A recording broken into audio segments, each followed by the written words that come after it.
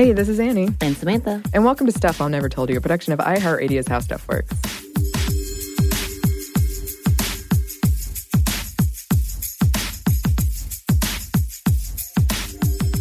And we're back.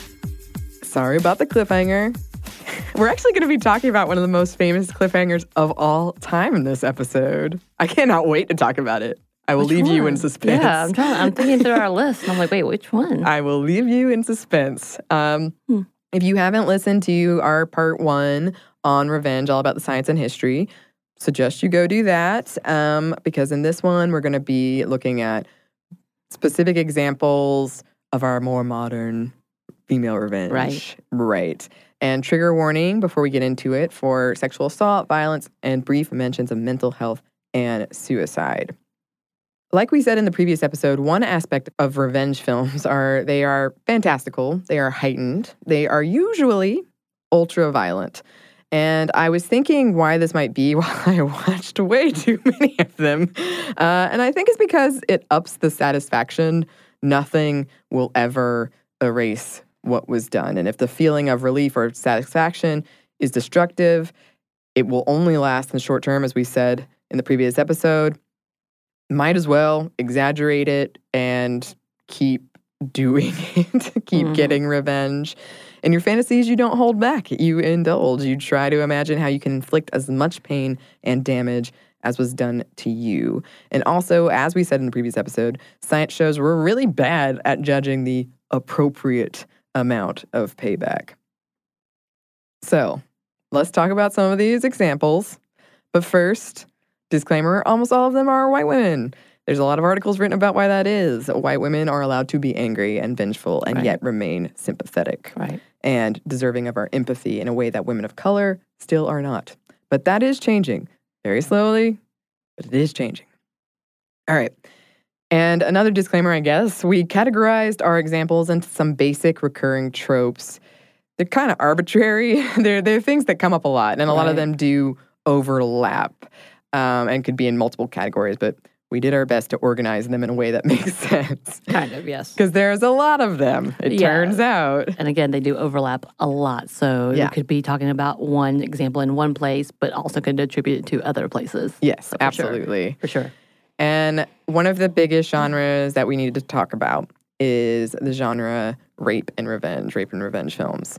As you can imagine, these are very divisive movies that have generated a lot of discussion about exploitation and empowerment. These films typically start with a traditionally beautiful young woman getting raped, often by more than one man, and then often, left for dead, not always. Then comes the revenge. Violent, frequently a penis gets cut off. The rape is often quite long and brutal. These movies long have been, for the most part, written and directed by men, which is part of the main criticism of them. And the rape scene filmed through the male gaze and the attacker's POV. This puts the audience in the position of sympathizing with the rapist. The sometimes pornographic elements raise the question of rape as a form of entertainment. I think we had that conversation for Game of Thrones. That was definitely one of the big criticisms that happened there. So these movies rose to popularity during the 70s in the U.S., which coincided with discussions around so many issues and anxieties around women, including Roe versus Wade and abortion. But it also was when our society started taking rape seriously and also the loosening of censorship restrictions. So you can see our feminist movie Friday, Alien Edition, that we dearly love, for more on the social anxieties around women and how they are reflected in our movies. Yes. So in I Spit on Your Grave, main character Jennifer undergoes an unrelenting 21 minutes of rape in total and engages in about 45 minutes of revenge. The actor who played Jennifer, Camille Keaton, allegedly said of the revenge portion that it made males in our audience significantly uncomfortable. I'm sure it did. I hope so. And yes, we mentioned that one at the end of our part 1 as being kind of one of the big first examples in the United States. But it wasn't the first one. It wasn't the first rape revenge movie at all. In 1961, Ingmar Bergman's The Virgin Spring, a film depicting a medieval poem about a man's revenge against the men who raped his daughter, won Best Foreign Language Film. It went on to inspire Wes Craven's The Last House on the Left in 1972. And worth mentioning, The woman who is raped is not always the one getting revenge. That's something else we sort of talked about in our part 1. From Sarah Poryansky's book, Watching Rape, Film and Television in Post-Feminist Culture, films in this subgenre, quote, depend on rape to motivate and justify a particularly violent version of masculinity, relegating the women to minor props in the narrative. She also wrote of the, quote, feminist paradox between a desire to end rape and a need to represent and therefore perpetuate discursive rape in order to challenge it. So a few other prominent examples we wanted to mention. Miss 45, a 1981 film about a mute woman who was raped twice in one day and goes on a killing spree with her 45. First focusing on men who have wronged women and then targeting any man that crosses her path. The Accused, a 1989 Jonathan Kaplan film starring Jodie Foster as a woman who gets gang raped at a bar to the cheers of patrons. And this is based on the real-life 1983 case of Cheryl Araujo. This film does not show the rape scene till the very end when a male witness recounts the event in court, and perhaps to reflect the unfortunate truth that we as a society trust men's words over women's. And just kind of throw it out there, Jodie Foster also did another one called The Brave One, which was after her and her fiancé are brutally attacked. She goes on a vigilante spree. Mm-hmm. Yeah, so she's been in a few of those. That's kind of an interesting flip on it. In 1984, the British Board of Censors labeled rape and revenge movies, quote, video nasties, and they were deemed too explicit to be sold in stores. The board said that they, quote, glorified the act of rape and inspired copycat crimes. Stieg Larsson's 2005 book, Girl with a Dragon Tattoo, later made it into a Swedish film and then an American remake, has a side plot of rape and revenge, when the main character, Lisbeth, is coerced and sexually assaulted by her state-appointed legal guardian, the person who controls her money, essentially. She ties him down and tattoos rapist pig across his chest. After securing from him control of her life and finances, he cowers away from her next time they see each other. And there's an argument to be made that the main plot is sort of a rape revenge story. And the original title of the book, by the way, was Men Who Hate Women. Yeah. Which, yeah, it's an interesting concept because it seems to be an origin story for her, which I think you and I talked a lot about while we were watching First Wives Club. There's always some origin story. And even though this is not necessarily your typical superhero movies, obviously, but this is still kind of the hero or anti-hero movies. But yeah, I guess you're right, because that's her origin story. But then the plot of what happened and this mystery has a lot to do with what happened to the young girls. Yes. And it definitely rolls with that whole theme. Yes, and I might be mistaken. I'm pretty sure there's a new one on Netflix. Yes. Is Daniel Craig in the American version? He is. Okay. But there's another new one. Oh, okay, okay. Yes, I think. I think it has Claire Foy in it. Anyway, the category is a bit more diverse, this rape revenge category, than most people might think, especially more modernly.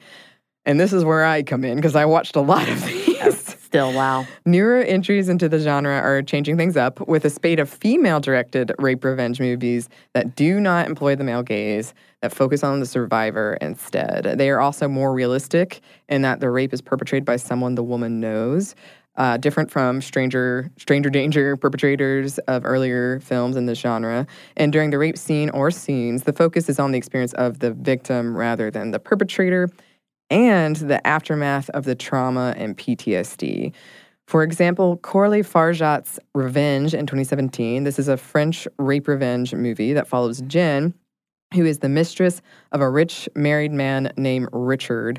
While on vacation on a remote island only accessible via helicopter, one of Richard's friends rapes her while Richard is away.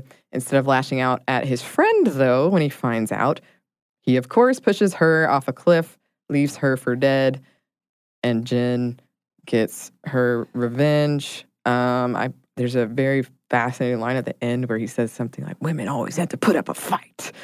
Oh, that same thing. Yeah. And then MFA, I also watched this one. This was a 2017 film directed by Natalia Laita and written by Leah McKendrick. And it follows art student Noelle, played by Francesca Eastwood. And Noelle is an introvert, and she's a bit of an outcast in her program. Her art is consistently criticized by her professor and the students, like, publicly for being timid. Mm-hmm. She has a crush on her fellow art student, Luke, who also seems to reciprocate her feelings. But then Luke brutally sexually assaults her. the camera stays focused on her during this whole thing. You can see her disassociate. The music drops out and goes. There's like a droning, humming sound, which reminds me of one of my favorite episodes of television ever, an episode of Buffy where her mom dies. Noelle is at first consumed with thoughts of getting justice. She tells her roommate right away, and her roommate says, don't report it because I had a friend that same thing happened to her and nobody believed her and made her feel terrible about herself. But Noelle goes and does it anyway. And lo and behold, it's all like, did you have something to drink? Did anybody see it? How long were you together alone in the room? Like all these questions that made her doubt herself. Did you ever say no? Which she did. Yeah, so then she goes to a support group, and the support group is more intent on, here's the fingernail polish that you can dip, and it'll detect the date rape drug, or, ways of, like, dealing with it or finding support. And when Noelle is like, well, why don't we try to stop the people that are doing the raping? And they're kind of like, well, that's the world we live in. Yeah. So she confronts her attacker, accidentally kills him, kind of gets a taste for it, and starts seeking out rapists and killing them. And as she's doing this, her art is becoming more and more brave, as the professor put it. Like, wow, this is so good. Enough so that at the end, she's the one they select to give the, speech because she's made such progress, and then she gets arrested. After she gets her MFA, she gets arrested. So she had a glow up and then arrested. Yeah. No, that's not how we say it. So in Jennifer Kent's Nightingale from 2018, set in 1825 colonial Australia, after the film's protagonist, Irish convict Claire, is raped, and she's determined to get revenge on her attacker, who also murdered her infant child and husband, obviously. In tandem, the narrative explores the persecution of Australia's Indigenous people, and the rape scenes unfold entirely from Claire's point of view.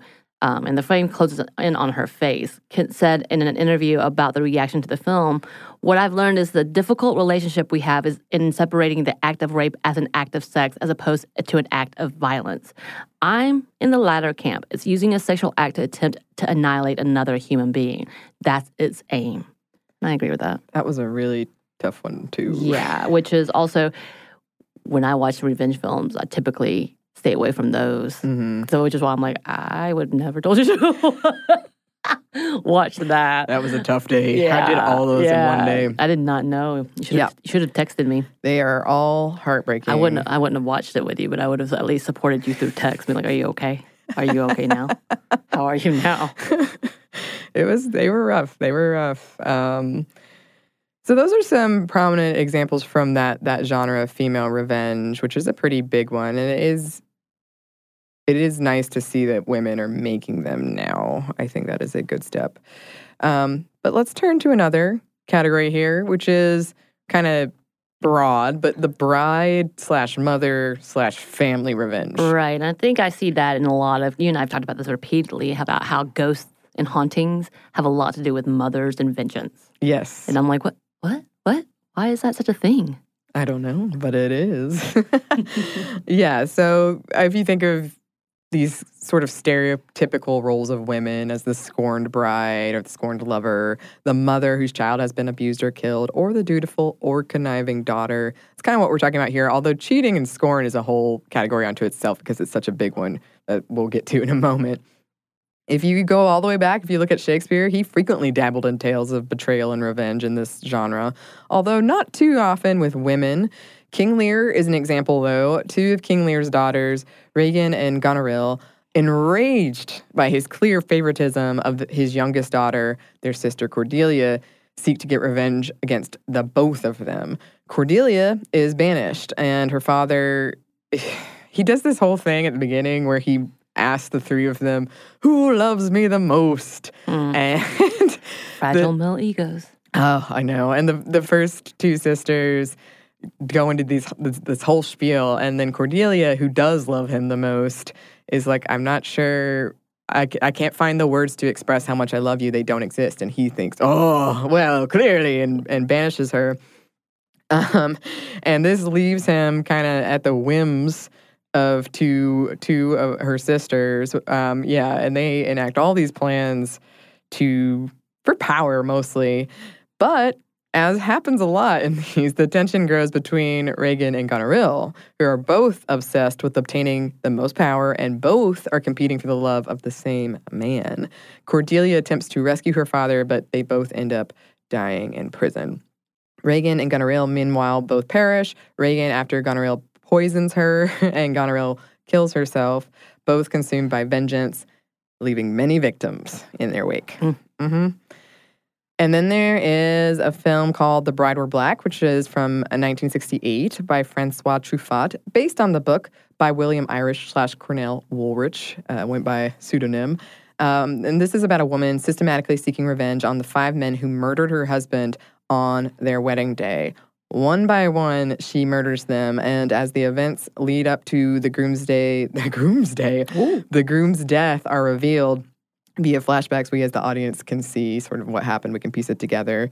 In one instance, she models that as the Huntress Diana for one of her victims. He's an artist, and he's painting her, and she has this arrow, and you're like, oh, yeah. It's going down. It's going down.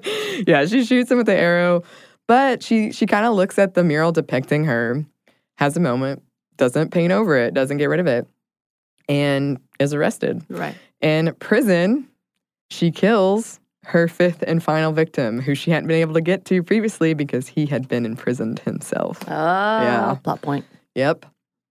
Then there's Enough with Jennifer Lopez from 2002, which was based on the 1998 novel by Anna Quindlen, Black and Blue. Jennifer Lopez plays Slim, a woman who threatens to leave her abusive husband and father to her daughter after discovering he was having an affair. He beats her in response, informing her that unless she's willing to fight, he's not going to stop having this affair, and that because he's a man, it's, quote, no contest. She attempts to leave with her daughter and the help of some friends, but is foiled. She was forced to flee. She asks her rich father for money to help her escape, but he gives her just $12 because he doesn't believe her. He changes this tune, however, when he's threatened by Slim's husband's men, and he helps her buy a house. After a lawyer informs her essentially, no one's going to believe you, Slim takes martial arts classes and methodically plans her revenge. She wins in a fight between them and eventually kills him in self-defense. That movie had this big build-up to be this epic scene. Did you watch it? Long time ago, and I saw it on TBS, so I'm sure it was edited. I'm sure. But it really is kind of anticlimactic. You're like, oh, I really, maybe this is me needing bigger revenge I've seen in my life. Into you. But I was just like, that lasted 30 seconds, and half the time was he put her in a corner and she had to fight her way out. And I guess that made her the absolute victim, so she couldn't be disliked at any point in time, but it seemed kind of anticlimactic. You're like, why? She did all these prepping, and you would think that there's an ultimate showdown, but essentially she has to trap him, trick him, and then she ends up being the bigger person, but does end up killing him, trying to give him his leeway, apparently. Kind of reminds me of Sleeping with the Enemy, except in Sleeping with the Enemy, he comes after her. She tries to leave. Have you seen that movie? No. That's interesting.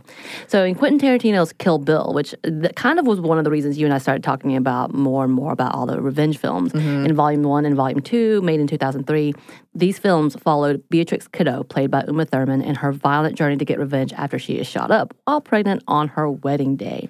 And she's sometimes referred to as the bride. Actually, throughout the whole first, it is. She's the bride. However, it's also kind of a rape revenge film. While pretending to be comatose, she was sexually assaulted multiple times. And then, if you watch the movie, you know the ultimate bloody, bloody ending. Tarantino labeled Kill Bill as a feminist statement. And I know that this was actually written with Miss Thurman in mind. And I believe while she was pregnant with her first child, they were kind of coming up with this idea together, from what I understood. This is a long line of movies with badass women working for a dude, which Tarantino has this weird obsession with very strong women. I don't know if it's weird, but he has an obsession with very strong women, which makes you go, yay, yay. Right. Yay, baby. And obviously this was produced by Weinstein, which is part of the reason we didn't want to do an entire episode dedicated to one of these movies, even though to me, I think that's one of the big, obviously, big shout-outs to women, protective, being motherly, and being strong. And with that, during the middle of the many revelations being finally heard and believed about Mr. Weinstein, which, we're still dealing with, him and his Walker self. Many people were waiting for Uma Thurman's response because she had such a big relationship with both of them. And she finally did with the statement. She said in a tweet? No, she said it in a post. "I feel it's important to take your time, be fair, be exact. So, ... Happy Thanksgiving, everyone. Except you, Harvey, and all your wicked conspirators. I'm glad it's going slowly. You don't deserve a bullet." Which is a very kiddo statement to make.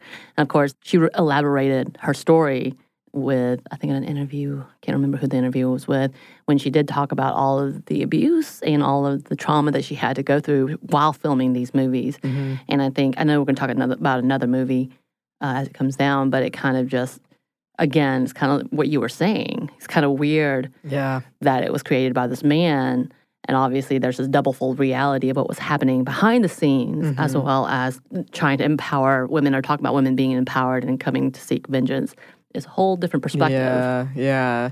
And I watched these very late last night for the first time in a long time. I'd seen them before. And I do love the ending of the second one where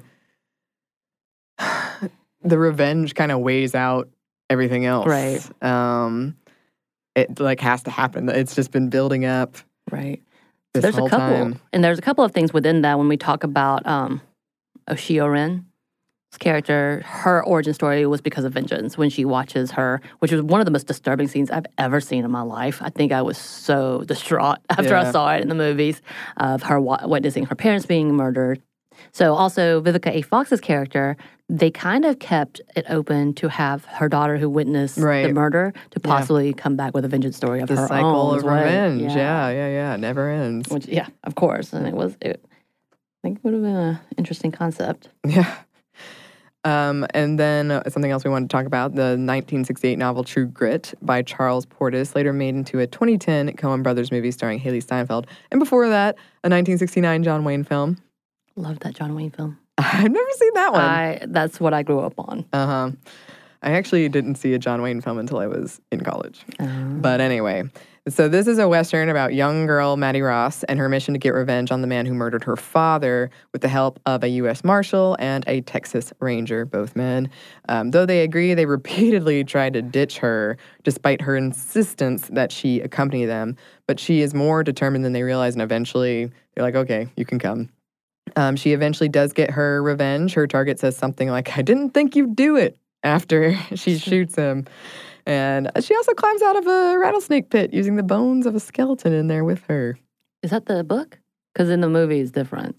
I think it's in the book. Yeah, okay. Yeah, there's a lot of theorizing about what that symbolizes in there. Right. Then there's Martin McDonagh's 3 Billboards Outside Ebbing, Missouri, which is a 2017 film that follows Frances McDormand's character, Mildred, who is a mother trying to get revenge for her daughter's rape and murder and taking it out on just about everyone, but mainly the police that pretty much have dismissed on and given up on the case. Fun fact, I got hit by a car while crossing the street to go see this movie. And then I went to go, and my friends I was seeing it with, they were like, "What's wrong with your legs?" And I said, "We'll see." I remember it so well. Did you decide to take vengeance on the dude that hit you? All I know is he is a white car from California. That's all I got. That could have been the beginning of a new movie. That could have been my vengeance story. You prevented me from seeing that. I remember. I'll find you. So Game of Thrones, as we were talking about earlier, was full of women seeking revenge, from Arya's list to Sansa's orchestrating the painful death of her abuser Ramsay, and Daenerys' entire quest for the Iron Throne and her vengeful ending as well. Also wanted to stick in here the Korean horror film Bedeviled, which has several things, including the loss of the daughter, and I guess in some way a loss of a friendship. It was, to me, one of the most disturbing movies because they're isolated on this small island and she's getting pretty abused by her husband, his brother, her mother. Like, it's just a constant. And it, of course, it's centered around that and with the loss, and then causes this woman to quote-unquote snap, as I've seen in reviews, murdering the entire island's inhabitants. And it's very, very brutal.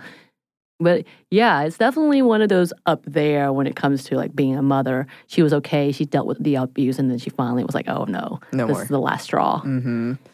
Well, speaking of the last straw, we got another category, a huge one to talk about, and that is cheating. But first, we have a quick break for a word from our sponsor.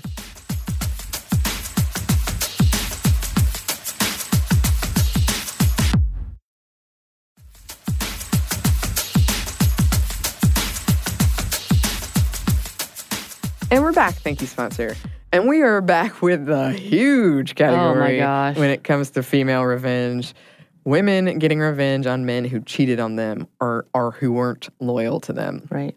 So, The Women, a 1939 film inspired by Claire Booth Luce's play directed by George Cukor, with a screenplay written by Anita Luce and Jane Murfin, and starring only women for all 130 speaking roles, including the iconic Joan Crawford. Yeah. Even all the subjects in the super glitzy Manhattan apartments art are almost all of women. However, though men aren't present, they are much discussed. The plot follows Mary, who, after finding out her husband is cheating on her, plans to get revenge on the other woman and a divorce from her husband, largely at the encouragement of her friends.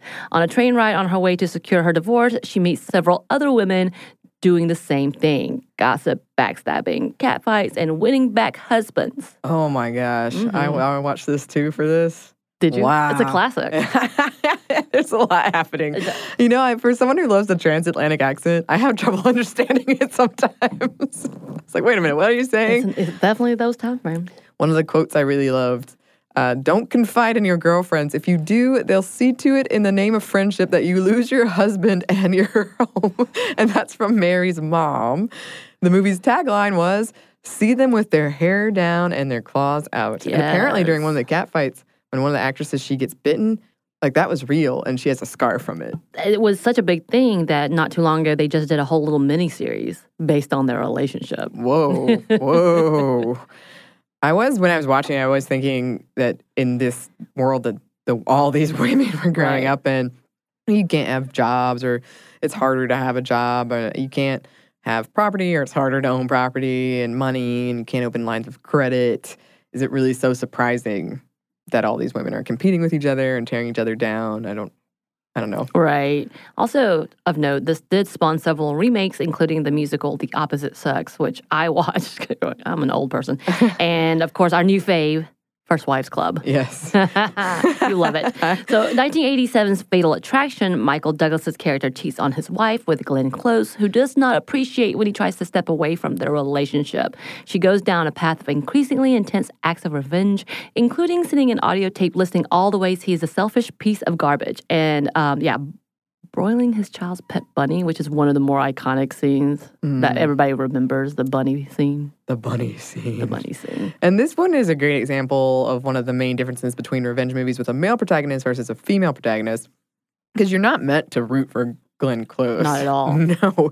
You are meant to see her as overreacting, crazy. And to be fair, she does a lot of things that weren't that, but if a male protagonist had done the same thing, I'm not super convinced audiences wouldn't still be on his side. Right, because then you also look at the fact of his wife is barely there, barely present in the movie, and she's just the sweet little victim, and no one really sees the bottom line that he's an asshole who cheated. Right. And then, this one, the 1999 film Cruel Intentions, which I also watched for this. Directed by Roger Gumbel and starring Sarah Michelle Gellar. Have you not seen it before? Nope. Oh, wow. Yeah. Reese Witherspoon, Ryan Phillippe, and Selma Blair. This movie is based on the 1782 novel Les Liaisons Dangereuses, written by Pierre Chartoros de Laclos. This is set in Manhattan at large, but in a prep school specifically, and it's dark, comedic, with an, at the time, rare on-screen female kiss. They won an award on MTV. Yeah, Sexiest Kiss, that's right. Of course. Gellar's character, Catherine, tries to enlist Felipe's character, her stepbrother, Sebastian, to help her get revenge on an ex by seducing Blair's character, Cecile, the girl Catherine's ex-boyfriend dumped her for. Okay, it's very convoluted. It is. But basically, she wants Sebastian to help her get revenge. Sebastian has different plans, though, including instead to seduce the virginal daughter of the headmaster, Annette, played by Witherspoon. So they make a bet. If Sebastian fails at seducing Annette, Catherine gets his very fancy Jaguar car. It's a specific model. If he succeeds, he gets to sleep with the only person he's failed to have sex with after he set his eyes on them, Catherine. What follows is a mass of debauchery and vengeance. Sebastian actually falls in love with Annette, of course. He wins the bet, but no longer desires to have any sex with Catherine, and Catherine is mad at this. She manipulates him into leaving Annette. Ultimately, he dies, and he gets revenge posthumously against Catherine. I was watching this like, wait a minute. But I did want to include this quote from Sarah Michelle Gellar's character, Catherine. And this is when he's kind of like questioning how she behaves. She says, "Eat me, Sebastian. It's all right for guys like you in court to f*** everyone, but when I do it, I get dumped for innocent little twits like Cecile. God forbid I exude confidence and enjoy sex. Do you think I relish the fact that I have to act like Mary Sunshine 24/7 so I can be considered a lady? I'm the Marcia f***ing Brady of the Upper East Side, and sometimes I want to kill myself." What a film. It's a very up-and-coming rebellious film for sure. I can see if I had been at not that I didn't like it or anything, it was enjoyable, but if I'd been at the right age, I would have been like, whoa, yes. Look at this. It was. I think also, just to remind, Reese and Cecile's character, Selma Blair, get their vengeance through. The whole thing is like everybody gets revenge and then might get like revenged over. Like, right. Like it's a double whammy of all the things. All the things, except for Reese drives away with the actual Royce. Yeah. Is it a Jaguar? She drives away Jaguar. Mm-hmm. Who knows? But she's, loving it with the glasses and all. Yeah. So Chicago, the 1920s musical that has been made into movies, the 2002 Best Picture winner, and Broadway shows, the second longest running show in history, is a story rife with female revenge. Velma Kelly kills her husband for cheating on her with her sister, and Roxy Hart kills her lover for attempting to break it off between them and lying to her about being able to make her famous. Right. Both are sent to jail, where they meet several other women in there for killing women who did them wrong. Resulting in my favorite song, Cell Block Tango. He had it coming. Yeah, and my favorite song, When You're Good to Mama, which, by the way, there's a viral video going around with Florence Pugh doing a great rendition of that. Somebody sang it at our holiday karaoke party here. Well, there were other things happening, but someone sang. Oh, really? Yes. When you... Yes. It wasn't me. It was not me. either of us, I do but love somebody did. Yeah. Then there's John Tucker Must Die, which is a 2016 comedy film directed by Betty Thomas with the tagline, "Don't get mad, get everything." The plot revolves around three young women who discover their high school basketball star boyfriend, John Tucker, is dating all three of them at once, promising each that they are the one, and they work together along with a fourth person to get revenge. Yeah. So in 2011-2015 show Revenge on ABC, starring Emily Van Camp, possibly being the reboot this year with the Latinx lead. That could be cool. Inspired by Alexander Dumas' novel, The Count of Monte Cristo, which is a fantastic novel. And we finally arrive at the thing I teased at the opening, one of the original cliffhangers. Okay, I'm so happy about this. I finally know who shot JR. I forgot that was you told me that you didn't know. I had no idea. Wait, what? And then I have to remember how young you are in comparison to these shows. Okay, so the reason I know about this at all is because when I was in school, we used to do this thing where you would say, "Who shot JR?" Right, the finger game. Yeah, exactly. While moving from knuckle to knuckle with each word, I really don't know the point of it. Like, I don't remember how you won or what you learned from that, but I remember doing it. It comes out as a gun, out as a gun. Yeah. Oh, okay, all right. That's what it's supposed to do. I don't think that's what happened. We really didn't know. No one knew why we were doing it. I always thought it had something to do with JFK. What? I don't know why. Okay. But I now know it's from an 80s television show called Dallas. And in it was this repugnant fellow named JR. The third season finale ended with him getting shot twice by a mysterious assailant. For 8 months, people waited and were besieged by an incredibly effective marketing campaign. Since he was such a jerk, everyone had a motive, like anyone could have been the killer. Right. There were T-shirts that read, "Who shot JR?" or "I shot JR." There were contests to guess who it was. During the 1980 U.S. presidential campaign, Republicans handed out buttons that read, "A Democrat shot JR." Candidate Jimmy Carter even joked that if only he knew who shot JR, he'd have no problem financing his campaign. The actor who played JR received an offer of a £100,000 vacation, pound is in the UK monetary unit, if he'd reveal the shooter. But the actor claimed none of the actors knew. All the principal actors filmed a scene where they killed him to keep the mystery up. You could place bets on it. And so finally, when the episode Whodunit, it was called Whodunit, aired in November 1980, revealing the culprit, it was the highest rated television show in history, drawing in 83 million viewers domestically and more than 350 million internationally. Turkish parliament even famously ended a session early so the legislators could go home and find out who did it. While at the same time, a fundamentalist group in the same country called for the, quote, elimination of Dallas. Anyway, who did it? Kristen Shepherd, played by Mary Crosby, JR's sister-in-law, mistress, and alleged mother of his child. So, female revenge. There you go. This is one of the first great television cliffhangers. It also sometimes gets credit for helping CNN gain momentum because they launched that same year. SNL parodied it on an episode sometimes called Who Shot CR, CR being cast member Charles Rocket. And the episode provided cast members with skits for how they'd kill CR. And at the end of the episode, he ad-libbed, "I'd like to know who the did it," a line that got him fired. And there was, of course, a Simpsons parody, Who Shot Mr. Burns. Apparently, JR was shot again in the 2012 sequel or continuation. I don't know. Did not recover this time. Okay. Actually gone. I forgot that it was revamped. Yeah. Like, is it still going? I think it might be. Oh, really? Yeah. Well, I learned a lot. I learned a lot. And so that's a good overview of that category. But we have a couple more categories we wanted to touch on. But first, we have one more quick break for a word from our sponsor.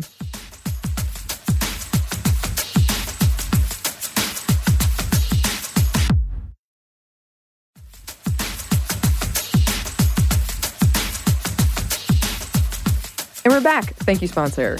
So another category we wanted to talk about, because something you kind of see in some of these films, the system, getting revenge against the system. So one example of this is Zora Neale Hurston's short story Sweat, in which a woman allows her drunk, abusive, cheating husband, who thoughtlessly spends all of her hard-earned money, to walk in a path of a snake that kills him. And he had originally planned that snake for her. She passively watches him die as the sun rises, ignoring his cries for help. So another good movie, 9 to 5, which I was thinking about after we watched First Wives Club, thinking maybe we should have watched it as well. I did watch it not too long ago. You did. I did not go. Yes, I did watch it a long time ago, and I was like, my gosh, I don't know if this could be remade. There's so many problematic issues to this. But 9 to 5, a 1980 film about three women, Lily Tomlin, Dolly Parton, and Jane Fonda, who plot revenge against their male boss who spreads lies about having sex with one of them, Dolly Parton, and beat one of them out for a promotion, Lily Tomlin, who... she deserved it, obviously. And then also Jane Fonda comes in, who is the new worker trying to figure out how everything is going and what's happening there. Mm-hmm. So while they have him trapped in a dog harness, they put in place all sorts of feminist policy, like flexible hours, childcare, and equal pay. I believe they bring back one of the receptionists that he fires during that time. So when at the end, they release the boss, who actually takes claim for doing all of these policies, which... of course. Yeah. And so then he gets a promotion that actually sends him to a completely different place. So they kind of push him out, but he gets a promotion. Right. Yeah.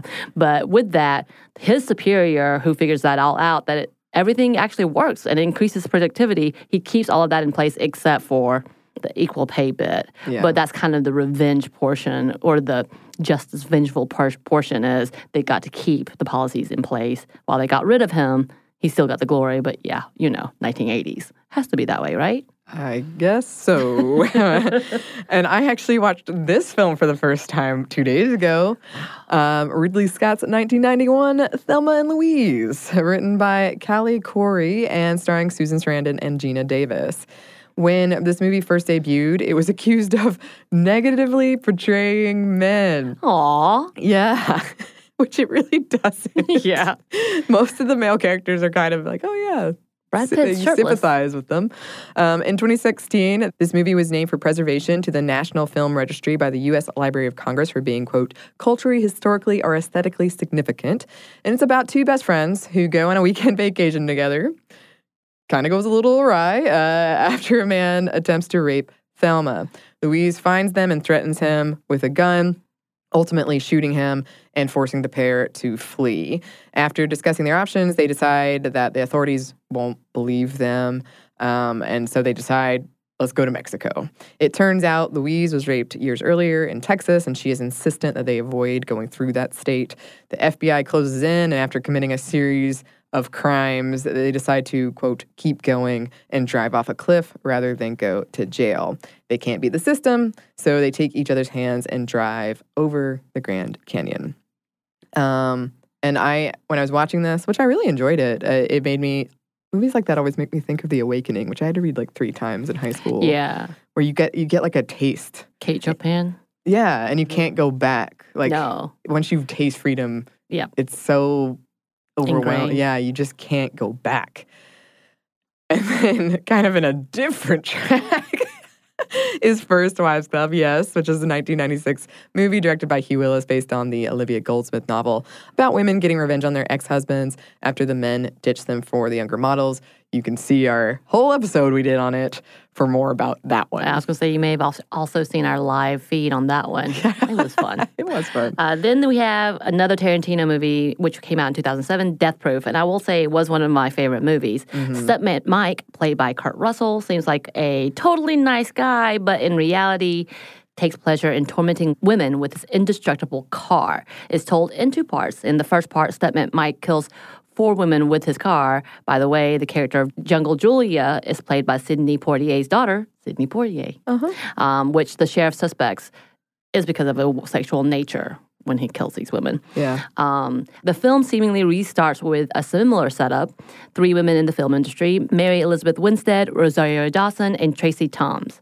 And they're all followed by Stuntman Mike as they pick up Zoe, real-life stunt woman Zoe Bell, who is Uma Thurman's stunt double in Kill Bill and has been on several more of Tarantino's movies after the fact as an actress and not just a stunt person.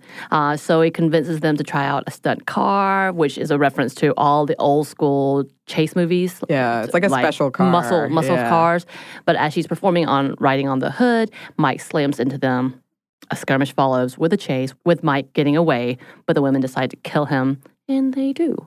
Yeah. I think it has some of the best lines, over-the-top, ridiculous lines. It does also kind of become problematic. Not kind of. It does become problematic as the main driver is a black woman, Tracy Toms, who kind of goes over the top with the whole blaxploitation type of idea of being an angry, violent black woman. So that's problematic in himself, which we can talk about that as an issue in Tarantino and his movies and thinking that he has permission to elaborate on that as a white man, but whatever. This, again, was produced by Weinstein's, and also, just as a reminder, Death Proof was actually a part of a double feature with Planet Terror done by Michael Rodriguez. Rose McGowan was in both of those movies, and so you see kind of an accumulation of, ugh.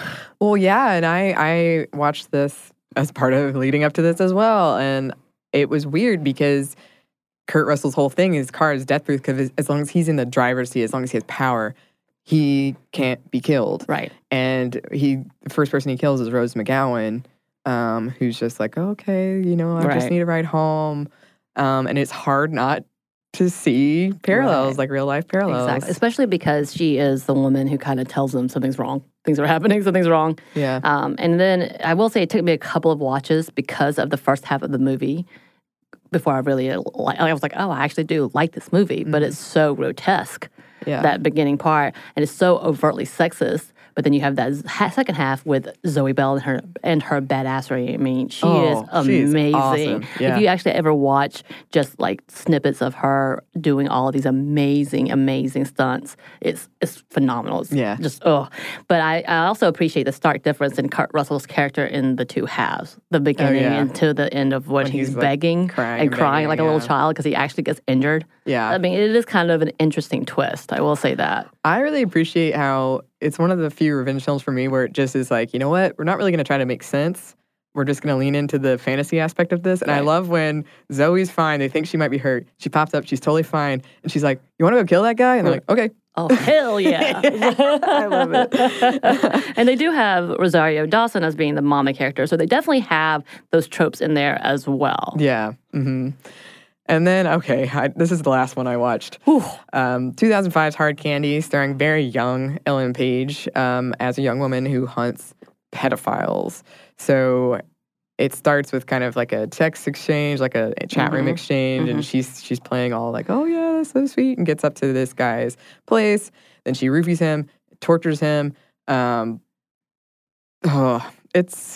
It's a lot. It's a lot. I do think that one of the things about this film, and it is purposeful, is you have doubts about who is the good guy versus the bad guy, or the good person versus the bad person, because you have doubts about who's telling the truth. Right. And going back and forth and back and forth and back and forth, and then, it reveals itself slowly. Yeah. I will say many a men have told me how awful this movie is. And how they would never watch it or never want to see it again. And then I was like, what happens? I don't understand. Why is it so bad? But that one scene where he's on the table is what has gotten all of them, which I find hilarious to a point of like, do you not see all of these awful things that happen to women? That is literally the plot, the beginning, the catalyst. And that was the most, don't get me wrong, it's not great. No. But it's definitely not the worst thing that I've seen in a movie. Yeah, it was tense. I was very on edge. That's the last thing I watched before we came in here. No wonder you looked at me with surprise. Like, oh. And then there's Vengeance. Yes. Vengeance, 2005, Chan Park-wook. This is the third and final entry into the Vengeance trilogy, which is obviously a three-part series. Yeah. Trilogy. And it follows a woman wrongly convicted of murdering a child, and after she does her time in jail and is released, she finds the real killer and gets her revenge. Again, this is another Korean thriller. I will say I've not seen this one, mainly because I wanted to start with the first one, which I don't think they actually align in any way. I don't think so. But I still wanted to do it that way. But the first one, again, these are really intense movies. And I'm like, I don't know if I can do this one right now. Which again, I cannot believe you watched all of these back to back to back to back. I'm going home and I'm like, just gonna... You're gonna watch How to Train a Dragon, aren't you? Or Harry Potter. I might. I'll do what I have to do.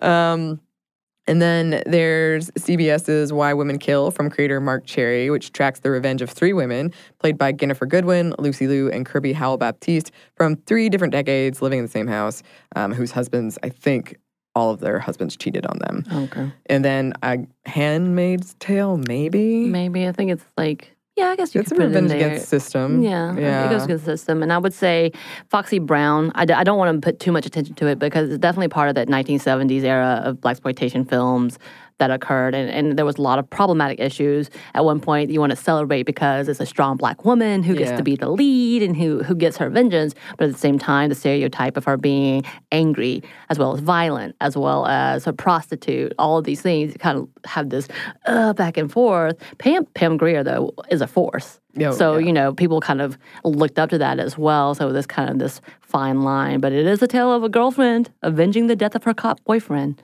So I think it is something to know about as well. There are so many. We could keep going.